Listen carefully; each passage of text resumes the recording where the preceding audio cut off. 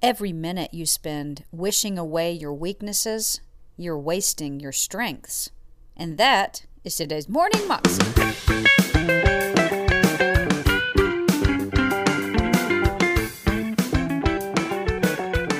Welcome to the Morning Moxie Show. I am your host, Alicia Sharp, and today on the show we have Steven Furtick. And Pastor Steven is talking to us about how it is important for us to work on our strengths, to focus on our strengths. So many times we get so upset and bummed out that we have these weaknesses in our lives, and so we focus all of our energy working on them when we really need to be focusing on our strengths and becoming better at those, because that is where the grace is and the sweet spot is for our lives and our ministries and what we're going to be doing. So here's Pastor Steven. You have to sell out to your strengths. This means making peace with your weaknesses. And some of us spend our whole lives warring against our weaknesses to the exclusion of actually developing and appreciating our strengths. Let me let that sink in. Sometimes we spend our whole lives wishing that we weren't weak at certain things, and the enemy's got us right where he wants us, because every minute that you spend wishing away your weaknesses, you are wasting your strengths.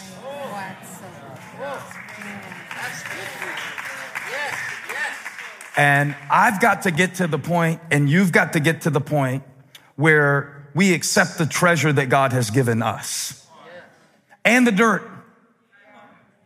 That there are just some things about me that are rough. And I'll tell you this, I tell our team quite often that I need them to be willing to deal with my dirt. I don't mean that I'm unethical or immoral, but it means that I'm not good at everything leadership-wise. So I need you to have my back, because just because I'm the pastor doesn't mean I'm perfect.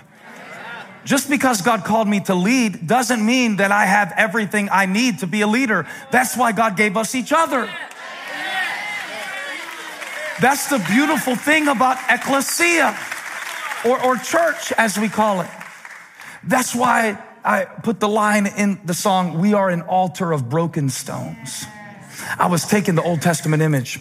God told Moses, he said, when you make me an altar, don't take stones and cut them to make them fit together. He said, this must be an altar of unhewn stones, or stones that haven't been defiled with the tool.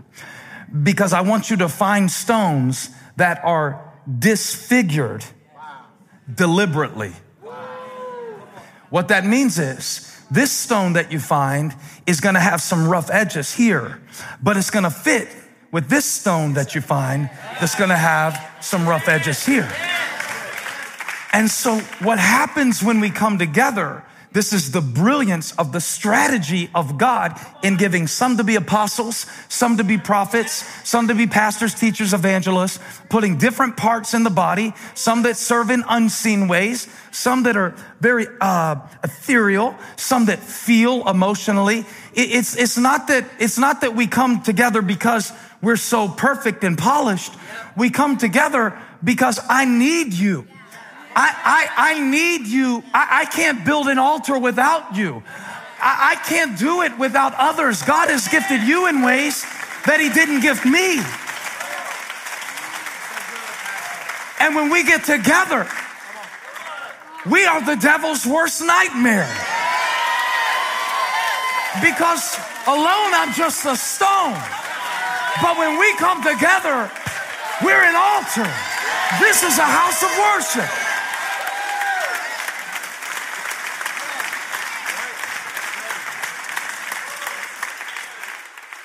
So I refuse to be tormented by what I'm not.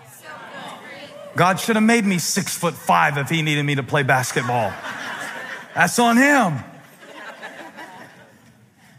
What he gave me is what he gave me. And now most of us are at the stage in our life where self-awareness starts to set in.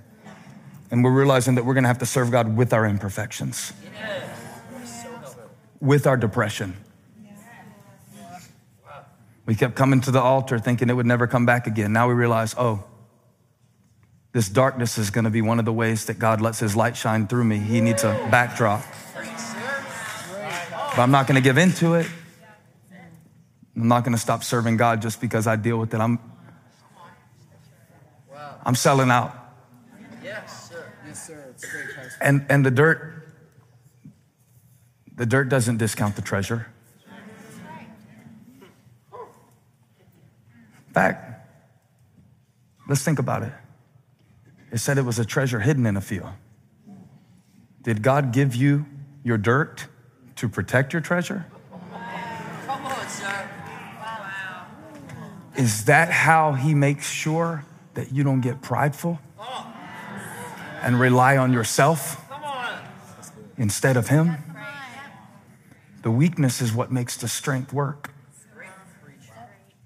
And so we're selling out to it. I really, really have a broken heart for people who think that because they don't get up and talk in front of people, or they're not musical, or what they do isn't something that we publicly celebrate as much, that it doesn't matter. And I always take them to the Corinthian scripture. Sometimes they believe me and sometimes they don't. My premise is that the more invisible it is to us, the more valuable it is to God. But I don't use it from my own logical deduction. It's from the Bible. It says that the parts of the body that are less visible, we treat with greater honor, and they are more indispensable. And I use the analogy, I'm gonna cut off your pinky or I'm gonna take your liver. You choose. And it's a way of me showing them that just because I can't see it doesn't mean that it doesn't matter. And yet the enemy operates. How many of you believe in the devil? Every hand that didn't go up just doesn't have kids.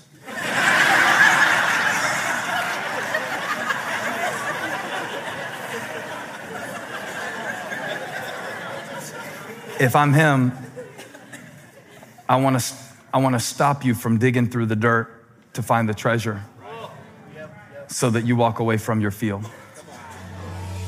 Hey, thanks for watching. If you enjoyed the message, just do 2 simple things before you go. Click the logo to subscribe to this channel so you won't miss a video.